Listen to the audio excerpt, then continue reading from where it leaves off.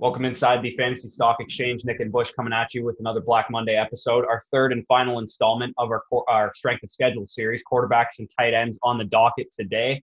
If at any point during this video you feel like you got some value, make sure you guys hit the like button, subscribe down below, hit the bell notification, and make sure that you comment on the video. It helps us out more than you think. Without further ado, let's get into the first guy we're talking about today. We're going to start with the top three easiest quarterback schedules. Based on Sharp Football Stats, has a bunch of different metrics. A great site. I really encourage you to check it out. Our first guy on the docket today, actually, first, how you doing, Nick? Forgot to get Good. Yeah, good, man. Dude, I'm excited like you are to talk about the Browns, which we will be getting to. But, yeah, dude, I'm good. Looking forward to another week of talking football. Yeah, so Baker Mayfield's the first guy we're going to talk about, and there's going to be some overlap with the quarterbacks and receiver episode because, I mean, like the pass defense efficiencies affect both positions. So on the screen right now, you're going to see Baker Mayfield's opening schedule, and it's the same schedule you would have seen for Odell Beckham and Jarvis Landry. But it's pretty awesome. Like it's just the AFC North teams that they got to play throughout the whole season. It's just the Steelers and Ravens that are really going to give them fits. And divisional matchups are always random too. And the Eagles are the only other red matchup, meaning that they're like less than ideal. But even the matchups that he has to play against the AFC North teams, they have good offenses, so they should force him to throw the ball at least. Yeah, I'm looking forward to kind of just seeing this different Browns with the Stefanski hire in general. Like last year, I was kind of looking at a bunch of Warren Sharp stuff, and he was showing back at 2018 kind of what they were doing with Hugh Jackson, and then when Freddie Kitchens took over, and why it was so exciting. Like Hugh Jackson was running a ton of 11 personnel in Baker's rookie year, like literally like 76% 11 personnel, and they were terrible out of it. Like they just weren't doing well. So Freddie Kitchens came in because he was a running back and tight ends coach, and he started running like a bunch of 12 and 13. Well, their efficiency went way up, like both in those packages and 11 personnel, because they were doing both. And then Freddie Kitchens comes in 2019, and everyone's expecting him like, oh yeah, he's going to coach really well and everything, but he didn't. Instead, he ran 11 personnel 84% of the time, and Warren Sharp thinks it was because of Todd Monken. Like Freddie Kitchens was always like a tight end running back guy. Todd Monken is an air raid guy. Oh, so I remember Todd Monken. He coached my team 2 years ago, the offensive coordinator. Yeah, so even though Freddie Kitchens is, more geared towards tight ends and was calling the plays early on, Monken's influence for sure was the 11 personnel factor. So even though Baker Mayfield he's really terrible out of 11 personnel, it's kind of been proven. If you look at the stats both years, he's pretty bad unless you're running a consistent play action and bringing in the big boys. Yeah, and I mean, who is their offensive coordinator right now? Because I know that could be the same kind of situation is what you lined up, because Stefanski ran a lot of 12 personnel, but if their offensive coordinator is not from that system, then he might do the same thing. So that's a little concerning, but like as you mentioned, I do think Stefanski's going to call the plays on offense, and I think he's going to stick to his philosophy, which if you saw in Minnesota last year, they ran a lot of 12 personnel. And I think the personnel that they have on their team suits that type of offense, and them signing Austin Hooper kind of proves that as well. Yeah, that's what I was going to throw out. They got Austin Hooper. They also drafted Harrison Bryant in the 5th round, which when you already have a first-round tight end in David Njoku, and you pay big bucks to Hooper and draft another tight end, which a lot of people liked Harrison Bryant, plus they added Conklin and Wills. Like, I feel like these guys, they're shaping up to go like 12 personnel, 13 personnel, like a lot of tight ends. I thought you were going to say 12 and 4 when you said 12 there. I thought you were going to shout out how many wins they're going to get. Yeah. Oh, yeah, dude. Yeah, their win projection is like 7.5. But you know what, dude? They're going 12 and 4. They're going to run all the way to victory. Yeah. I don't know. They really could, though. I mean, the ultimate post-hype sleeper could be the Browns, even though I don't know. I don't really think it's going to happen, but yeah, I'm a Baker apologist. I loved Baker. He was I love Baker too. Quarterback coming out of that draft. He was my favorite guy. I thought he was the best one. Let's get back to the schedule part of it. In the receiver episode, I said it's favorable for big plays. It is. So that definitely helps with guys like Odell Beckham and even some of the tight ends that are capable of producing big plays. And Baker averaged nearly 21 points per game in favorable matchups and 8.06 yards per attempt, which is really good. compared to 15 points per game fantasy-wise and 6.88 yards per attempt in bad matchups. So he definitely was better in good matchups. So on to the next guy, and this is my dude. Gardner Minshew, it's the next guy. And as I said, for DJ Chark's schedule, it's really freaking good. Basically, this is one of the reasons that Gardner Minshew is a top 12 quarterback in my rankings right now. But Gardner Minshew has an excellent start to the season. He has an early bye week. I get it. But, I mean, the explosive pass defense is fucking gorgeous also. Like, coupled with Minshew's deep passing, which ranked third in the NFL last year, according to PFF, on passes 20 yards downfield. And I believe it was Watson and Wilson who were ahead of him. So those were like two elite quarterbacks. It should make for an awesome combo for Minshew. This schedule is also favorable from yards per attempt allowed, third down percentage. Like literally every metric that a passing game could want is the Jags schedule this year. So like Minshew is just a screaming value to me. I take him in every draft in Superflex in like one quarterback leagues. I'd take him over Wentz. I would take him over Goff. I would take him over Ben. I would take him over all of these guys because his schedule is unreal. And just as a player, like you don't see many rookies come in. And if he wasn't a sixth-round pick, he should have, like, he was better than Kyler Murray last year. Like, not a lot of people want to talk about this, but, like, in terms of, like, he only had 6 picks. He had 21 touchdowns. He had his rushing yardage output should have netted him a couple rushing touchdowns, which it didn't. So there's some positive regression from that perspective if he continues to run the ball. And he had nearly identical scoring against good and bad matchups. So it's kind of bad news for him having a good schedule, but it also means he's just a good quarterback. He doesn't get like Daniel Jones, for example, who we'll talk about later, was like much better against good matchups. Yeah, it's kind of like we talked about last week. I like Chark a lot. We like Minshew. Just to kind of give a little bit of an extra take or a different take, just looking at their schedule was there is potential, I feel like, for them to have some low-scoring games kind of early on. Like Colts, Titans. I mean, Dolphins are a harder matchup than it seems. Yeah. Bengals, like, who knows? And the Lions, like, I love their passing attack, but I feel like Matt Patricia loves to slow the game down, even with their really good potential passing attack. So I just was looking at it, I was like, their schedule looks amazing, but there could be some low-scoring games, which I don't know. It was a little concerning. That's just kind of to play devil's advocate. Just because I've already said I like Minshew a lot. I love Chark. Something kind of just noticeable about Minshew was out of play action last year. The Jags called it third least in the league, but he was like unreal in play action too. By far the best quarterback out of play action. Like he had 11.2 yards per attempt and a 68% success rating out of play action. Like it's ridiculous.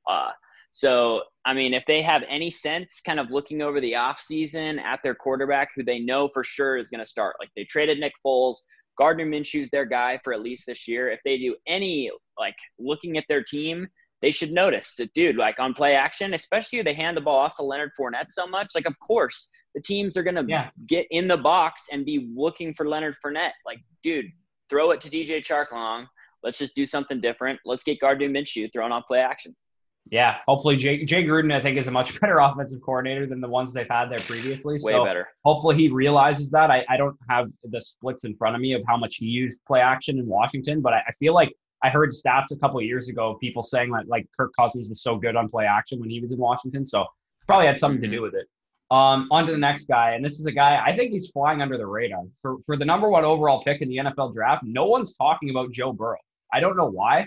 Like, his situation kind of rivals Daniel Jones's last year, in my opinion. Daniel Jones was a top 8 quarterback from the time he took over as a starter in New York. He did this on a pace of 592 pass attempts, which is like a lot of pass attempts, obviously. And he had 279 rush yards and 2 touchdowns in the 12 games that he played. So I think we could see a similar, if not better, numbers for Joe Burrow in his first year. I think the defense is still bad. Like they added some good pieces to it, but it's probably going to take some time to adjust. It's probably not going to be like a great defense right away. But they were top 5 in percentage of pass plays in 2019 with Dalton and Finley combined for 616 attempts. Like they're going to throw the ball a lot, and Joe Burrow is as good of a college prospect as I've ever seen. And he can run, and no one really talks about his legs, which is kind of weird because they bring it up for Herbert and not him. But what are your thoughts on Burrow this year? Yeah, I love Joe Burrow in general. Like last year, even in his year before last, so what, 2018, I would watch him sometimes on the field, and he just had the moxie and the it factor. Like, he'd make these big throws. It's like, wow, this dude could be good. And then he blew up, obviously, last year. So looking at the Bengals, like, a lot of people have kind of talked shit on the AJ Green signing, but I actually like it. I talk shit on AJ Green, but he still helps Burrow. Well, that's what I'm saying. Like, they've got their young quarterback, and they could have just been like, you know what? Like, AJ Green's aging. We're just going to let him walk. They're like, no, like, we want to give our young quarterback the best weaponry he can have to start his career off with success. I like that. I also like their wide receivers in general. So his weapons. And I think one of the biggest things that I feel like just still people don't talk about enough is Jonah Williams, their tackle that they drafted in the first round last year. He went down before even preseason started. So he's going to be back this year. Like, that's a first-round tackle that's going to be there for Joe Burrow on top of their weapons. Su'a-Filo from the Cowboys, too, who's not like the greatest guard in the world, but I can tell you based on PFF grades at least, he's a big upgrade over the guys that they have on the interior last year. I can't remember what his name was. The guy that retired before the season started, John his name's escaping me, but one of their main guards, their best guards that they had, retired before the season last year, and their replacement level guards were just awful. Like, their PFF grades were like 35, like 40, like they were terrible. So Xavier Su'a-Filo, who's like a 60 PFF grade around his career, so he's not like a great guard, but he's definitely an upgrade over what they had. Yeah, they got him for cheap too. It was like $3 million a year. Something just noting on their schedule as well that I saw today that I really liked is they're projected to face the fastest pace of schedule. So, like, pace of play, I mean, in their schedule. They were a high pace themselves, too. Yes. And so if they're facing the number one pace, like, dude, that's huge. That's something to note as far as, especially with fantasy. It applies to what we're looking at even more than anything else. So, yeah, man, I think everything points towards Joe Burrow having a really good shot at an awesome rookie year.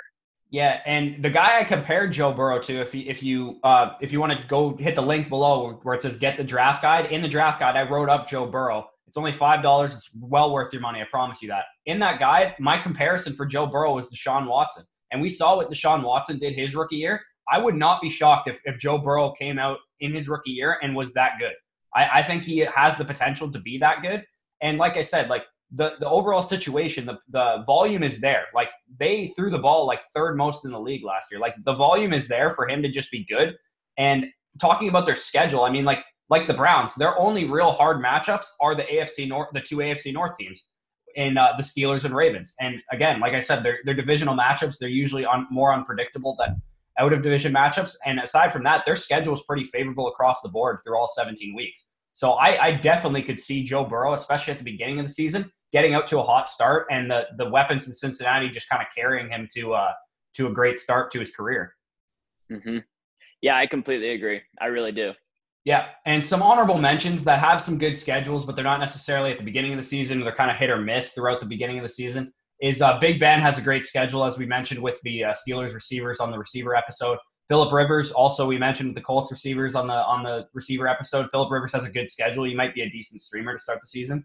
And Lamar Jackson's like rushing and passing schedule is unreal. So, I mean, Lamar's my QB1. I don't know if he's everyone else's, but he's mine. So getting into the worst schedules, and I teased this on the receiver episode when I talked about the Giants receivers, but Daniel Jones' first 4 games are brutal. The Steelers, the Bears, the Niners, and the Rams. If nothing else, these guys have unreal pass rushes, and the Giants offensive line has a rookie starting at whatever tackle spot it is, and the other one's Nate Solder. So I don't think the Giants offense is going to get off to too hot of a start, unfortunately, for people who have the second overall pick. That probably applies to Saquon Barkley as well. It's just gross. He's a popular breakout candidate for Daniel Jones, for me, among others in the industry, but his weekly ceiling is incredible. That's why I like him. He showed huge upside on a weekly basis last year as a rookie. And the late round quarterback strategy is all about opening schedules. So if you intend on streaming the quarterback position week over week, or just drafting 2 guys and kind of alternating them, DJ is probably on your do not draft list, because you're probably not going to be able to use him for the first couple weeks of the season. And if you are able to use him, you're probably going to want to pair him with someone like Minshew or like Joe Burrow, who you can get later. And it's actually even worse of a schedule against explosive pass defenses. So, I mean, it's just not looking good to start the season for Daniel Jones. He'll probably be on your waiver wire week 5 after this stretch. And that's when I would recommend going to get him, because I think And as I mentioned previously, he performed nearly 7 PPR points per game better against bottom 12 defenses. So it really matters for him, and I expect him to get out to a very slow start to start the season. Yeah, a lot of times with these schedules, I can find some upside looking at maybe they have a high scoring game coming up, or I can look at, maybe some downsides on the easier schedules with low scoring games. But in this situation, it's like the double whammy. Not only does it seem like he's going to face really bad, really great defenses, they also seem like really low scoring game potential. The rushing offenses of these teams are probably going to be pretty decent as well. And if not good, they're going to want to run the ball at least. That's what I mean. I mean, they're going to want to hold on to the ball when they get it. Also, their defense is good, so it's going to slow down the pace. Like, there's not going to be as much passing for Daniel Jones on top of facing, rough passing defenses. So I look at the schedule and I'm out on Daniel Jones at this point. Like, I cannot draft him. And I very rarely say that just about a schedule in general. It doesn't look good. We're going to talk. It's brutal. Yeah. Later, we're going to talk about a player that I think I pinpointed on the Giants as someone to target just based on his schedule. Like, maybe he could be Daniel Jones' guy. But yeah, I don't know. I mean, I guess the positive for the Giants is I do like that they drafted Andrew Thomas. Just drafting a tackle for your young quarterback, your young running back. Obviously, they all need that, like a franchise guy. But their line is still going to be a huge question mark. And Dave Gettleman's the GM, but anytime Dave Gettleman's anywhere, I just don't like it. I hate Jason Garrett, and I don't know why they would hire Jason Garrett as anything. Like, what has he proven to get another job?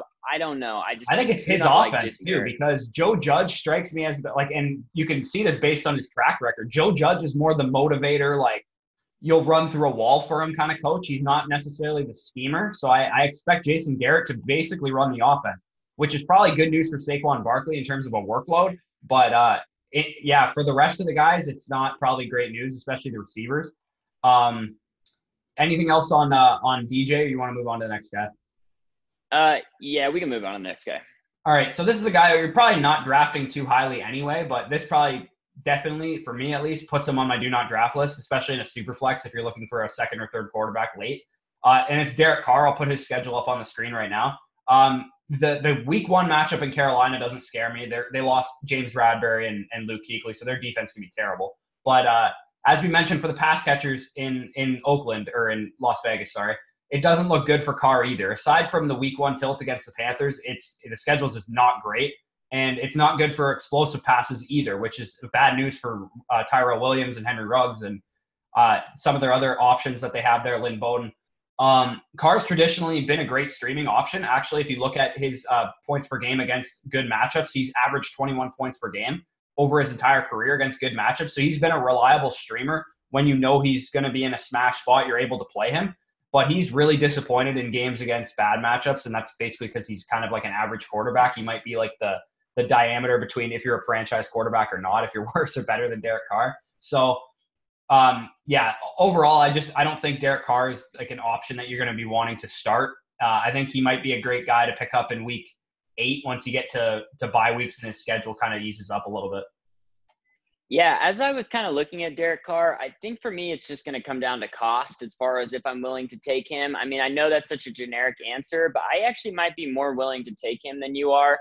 I was looking just a lot of, Derek Carr gets a shitty rep for his ADOT, 6.6. He's like king of the check down. And I will say, like, he's been that kind of his whole career, but I'm hoping with the personnel that they bring in, potentially, I know Ruggs isn't just a deep threat, but that maybe they're willing to push the ball a little bit more with both Waller and Ruggs, Bryan Edwards, really all of these guys. Because I was looking at last year, I mean, they were 4th in the league in success rate as far as passing goes, and they were 6th in yards per passing play. So even with that ADOT, there is still some upside, if he decides that he wants to unleash it a little bit, like maybe Mariota lights a fire under his ass. And maybe even with their schedule, I was looking, it's like, it's tough, but there's a lot of potential for high scoring game. Like, obviously we've talked about the Panthers ad nauseum. Like, that's not the one we're worried about. But like Saints, they have a good defense, but it could be a high scoring game.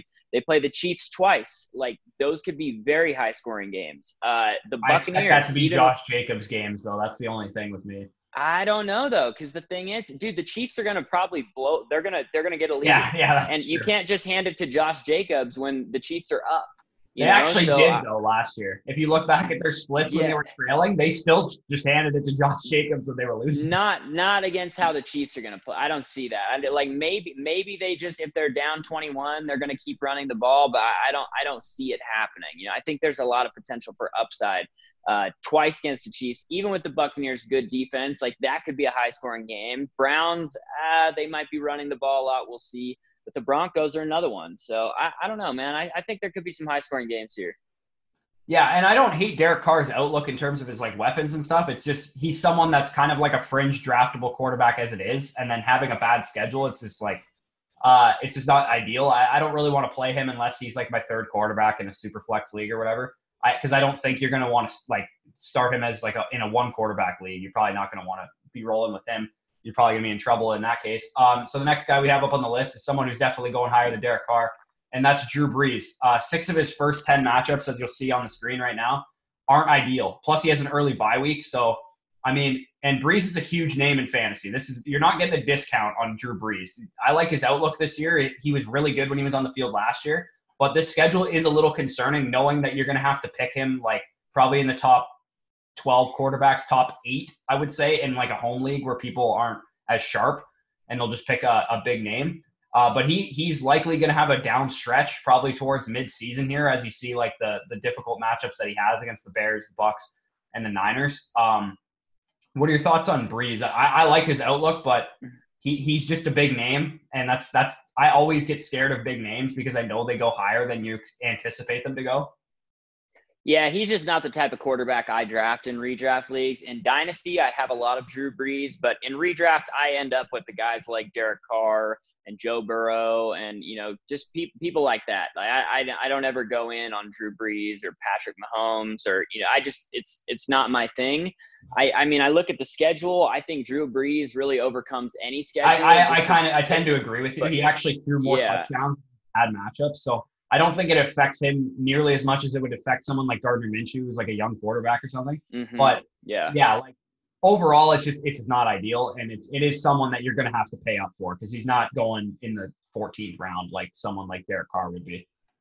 Yeah, totally. Yeah, I'm just probably not going to end up with any Drew Brees, but if he had a good schedule, I really wouldn't either. It's more just a bummer looking at my dynasty teams, you know, potentially. But like you said, Drew Brees had literally one of the best years of his career last year, you know, so he's just as good as ever. I mean, he did turn 41 now, so maybe another year down, but I don't know, man. I think he's going to play great. He's just too expensive. For sure. And a couple honorable mentions. I mean, the Dolphins have a horrible pass defense schedule. I mentioned that on Devontae Parker, but I don't really think anyone's going to be drafting Ryan Fitzpatrick, so just probably don't stream him for the first couple weeks. The Falcons actually don't have the greatest opening schedule either, so Matt Ryan, little kind of in the same vein as Drew Brees. He could probably overcome it with volume and stuff, but a little concerning for someone you're going to have to pay up for. Sam Darnold, Deshaun Watson, and Kyler Murray, a couple other guys that don't have the greatest opening schedules either. Onto the tight end position. I'll put this up on the screen right now. This is a chart actually from Pro Football Focus that charts the defenses that were best against tight ends last year. And of course, some of this information changed, but it's actually really hard to find good data on tight end matchups. So looking at this schedule at the top, on the top left corner, you can see the teams that were that have the best, most favorable opening schedule next year against the tight end position. So at the top of the list is the New York Giants. And as you mentioned, you teased previously, Evan Ingram's got a great opening schedule. 9 top 10 matchups across the entire season, and he has 6 in the first 10 weeks of the season. So, I mean, Ingram, when he's on the field, is good. That's Evan Ingram's rule. He's basically Jordan Reed now, because when Jordan Reed was on the field, he was good, but that's become Evan Ingram. Yeah, and we've talked about the Giants a lot for them having bad schedules, you know, Saquon, Daniel Jones, really just everybody. So seeing the one position that has potential for a good schedule is something I always like to just kind of like put away, file away, like, all right, at the very least, if I'm not drafting him in redraft, I'm going to play him in DFS because they're going to probably go to him a lot. Like they have a lot of money to look at the team they're facing, you know, and even with Jason Garrett kind of being an idiot, me talking shit, like these guys are going to know that these teams aren't as good at facing the tight end as they are at wide receiver, or at least going to kind of know that. The one thing of note too is like last year, Evan Ingram was really inefficient in comparison to his career. Like him and Daniel Jones could not get on the same page. He had like a 6.1 yard ADOT, which before Evan Ingram was getting down the field, you know, splitting the seam, being very efficient. He was always really good. So I'm going to kind of chalk it up to maybe last year being some growing pains with Daniel Jones. And I actually really like Evan Ingram already this year. So I also like to see that he could be the one shining star for the Giants. Yeah, Evan Ingram is someone I just never draft. I don't know why. Maybe it's just because I usually just kind of skip the middle class of tight ends altogether and just wait on guys once I get outside the like Kittles and Kelce's. So I don't find myself ending up with Evan Ingram a lot because I don't really see too much of a difference between him and Jonnu Smith or Hayden Hurst. So I usually go after guys like that instead. Me too. But Evan Ingram oddly got 8 targets per game in bad matchups against like good pass defenses. So there might be some validity to what you said. They might kind of funnel the passing game through Evan Ingram because he only got 5.5 targets in good matchups, which likely means that, I mean, Slayton and Golden Tate and Sterling Shepard, all these guys were better in the good matchups, so they kind of went that way. So I guess when they played good pass defenses, it was an Evan Ingram smash, as you said. So the next guy on the list is actually not the – no, he's not the next guy. Oh, no, he is. Okay, Baltimore tight ends, and everyone knows that's Mark Andrews, who's the tight end to own there. And, I mean, he's a smash to start the season. He doesn't have a bad matchup until week 7. So he's going to be off to a hot start this season. He averaged 19 PPR points per game in good matchups last year compared to 8 in bad matchups. So, I mean, a lot of that was due to touchdowns. He averaged a touchdown per game in the good matchups. But, I mean, that's a big split. That's a really big split for someone. And as I mentioned for Lamar, like they just have a good schedule in general, running, passing. I just expect them to hang a lot of points on people. And anytime that's going to happen, you just want pieces of that. Yeah, the good schedule is just really nice icing on the cake for Mark Andrews. Yeah. Like for me, if I'm taking a tight end, I'm going to go either with one of the good guys as in the top 3, Kittle, Kelce, Andrews, or like you just said, I'm dropping down into that Jonnu, Blake Jarwin, like those kind of guys. Those are the tight ends I take. So it's good to see Mark Andrews has a good schedule. I mean, last year, the Ravens targeted the tight end at 41% of the time, which was by far the highest in the league. Like, think about targeting the tight end on 41% of your passes. That seems they're so far ahead of the rest of the league as far as thinking about, like, what is actually efficient, legit. Like, they run play action. They huge packages. They throw to the tight end. Like, dude, I don't know. The Ravens are going to be really hard to beat and catch up with just because their coach, he thinks forward. Their GM, he crushes. Like, I really, really love the Ravens, and I love Mark Andrews. I rarely agree with Colin Cowherd, but he said this might be the first team in NFL history that I could legitimately see winning 16 games. Like go 16-0. He's like, I've never predicted someone to win that many games, but he's like, I think their floor is 13 wins. And I was like, yeah, that's basically how I feel about them too. When that happens, usually they're gonna like bottom out and win like 8 games or something and disappoint everyone.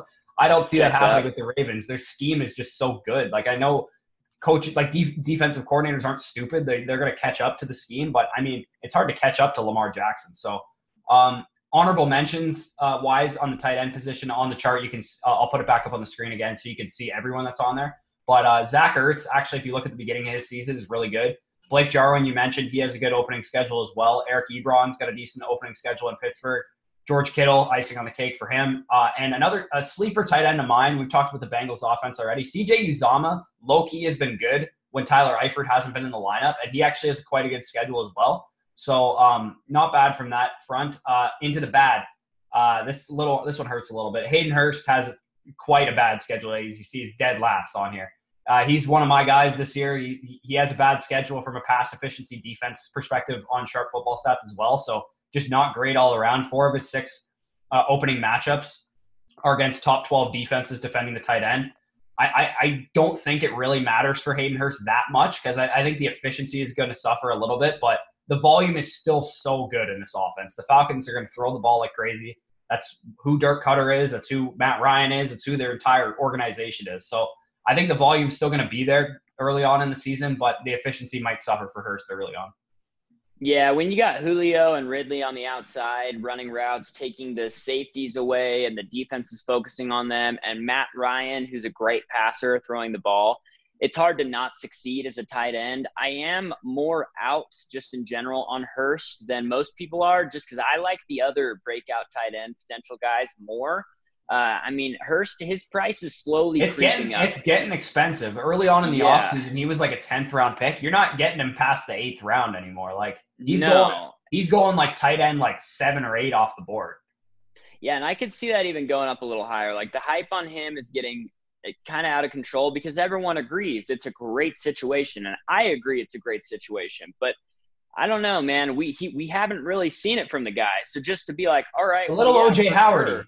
the situation, the way we're It's projecting it.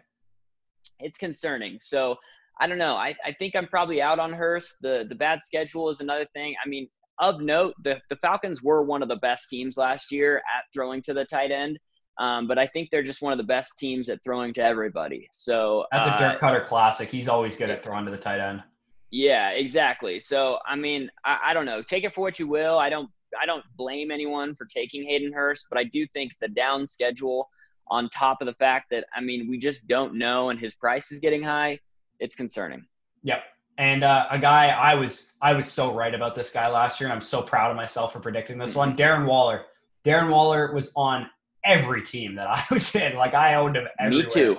Because make sure you guys pay attention to this with training camp starting. When a team won't shut up about a player, like that means something. It's not just them going, oh yeah, we really like Darren Waller, he's doing well in camp. Like no, they actually talked about Darren Waller like every single day last year.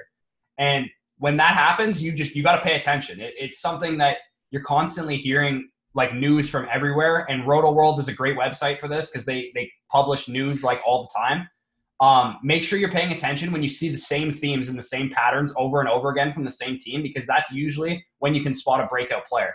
And that was the case with Darren Waller last year. But I mean, the theme for the Raiders schedule is #bad. It's bad for everyone. It's bad for Carr. It's bad for the receivers. It's bad for Waller. There's no smash matchups, meaning matchups that are in green until week 8, and he has an early bye. So it's concerning for Waller. I think his schedule is easier than the receivers on his team. So he should be and I still think just in general, he's the primary target in the offense. But I mean, he actually received more volume in tougher matchups. So this could be a good news from a volume perspective, as I mentioned. But again, like Hurst, I think his efficiency is going to suffer because he probably is going to see some tougher matchups in man coverage or the way that they scheme him up. And everyone knows about him now too. He's not like surprising anyone like he did last year. So they're going to know he's the guy in the passing game this year. Yeah, I play in only really deep dynasty leagues, like 30 guys on a roster, usually Devi as well. And I have him in every league because he was still on those really deep dynasty league waiver wires. I picked him up on all of them, dude. So now I've got Waller everywhere because I thought last year it was very clear this guy was going to break out. And the thing is about Darren Waller is a lot of people are down on it. Like I still am holding him in dynasty because everybody's like, oh, this year he's going to have a huge collapse and blah, blah, blah. That makes no sense too, because no one likes Henry Ruggs and everyone's off Waller because of Henry Ruggs. Like it doesn't make any sense to me. If you don't like Ruggs, you should really like Waller.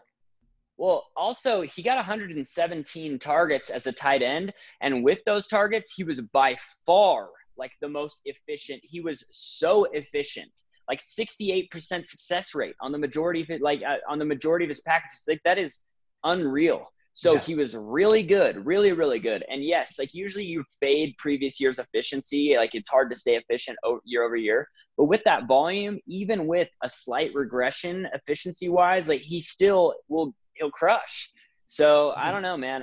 It's concerning, and there's got to be someone though. Like he's the guy. He's the guy in the offense that you still want to target though, because I think I love Ruggs, but like this offseason is different than any other one that we've seen, and rookies are going to suffer from it. It's all rookies, running backs, receivers, quarterbacks. I think it's just going to happen. So, I mean, I'm going to find myself drafting a lot less rookies than I usually do because I do think rookies are a great way to find value in terms of like people being down, especially on receivers, because people don't want to draft rookie receivers, even though they can be good after like a couple weeks. But either way, yeah, Waller is going to be, I think no matter what, like you saw with Jared Cook the year before too, like they like featuring tight ends in this offense, whether it's Derek Carr, whether it's John Gruden. whatever it is, they like using their tight ends, and they have a really good one, and they just paid him. So I don't think they're going to suddenly not throw him the ball because they drafted Ruggs and Bryan Edwards.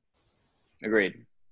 Cool. All right. So if you guys enjoyed, make sure you, as I mentioned previously, like the video, comment down below, subscribe, hit the notification bell. We post videos nearly every day, just Sundays, because, you know, that's how Sundays work. Make sure you guys also check out the draft guide. If you haven't done so, it's $5. It's well worth your money. There's a lot of information, rankings, sleepers, busts, team previews, data analysis, best resources to use. All that stuff's packed into there. And make sure you guys join the Discord as well. We're trying to definitely build that community up a little bit more than it's currently at. And with that being said, guys, take it easy and enjoy your Monday.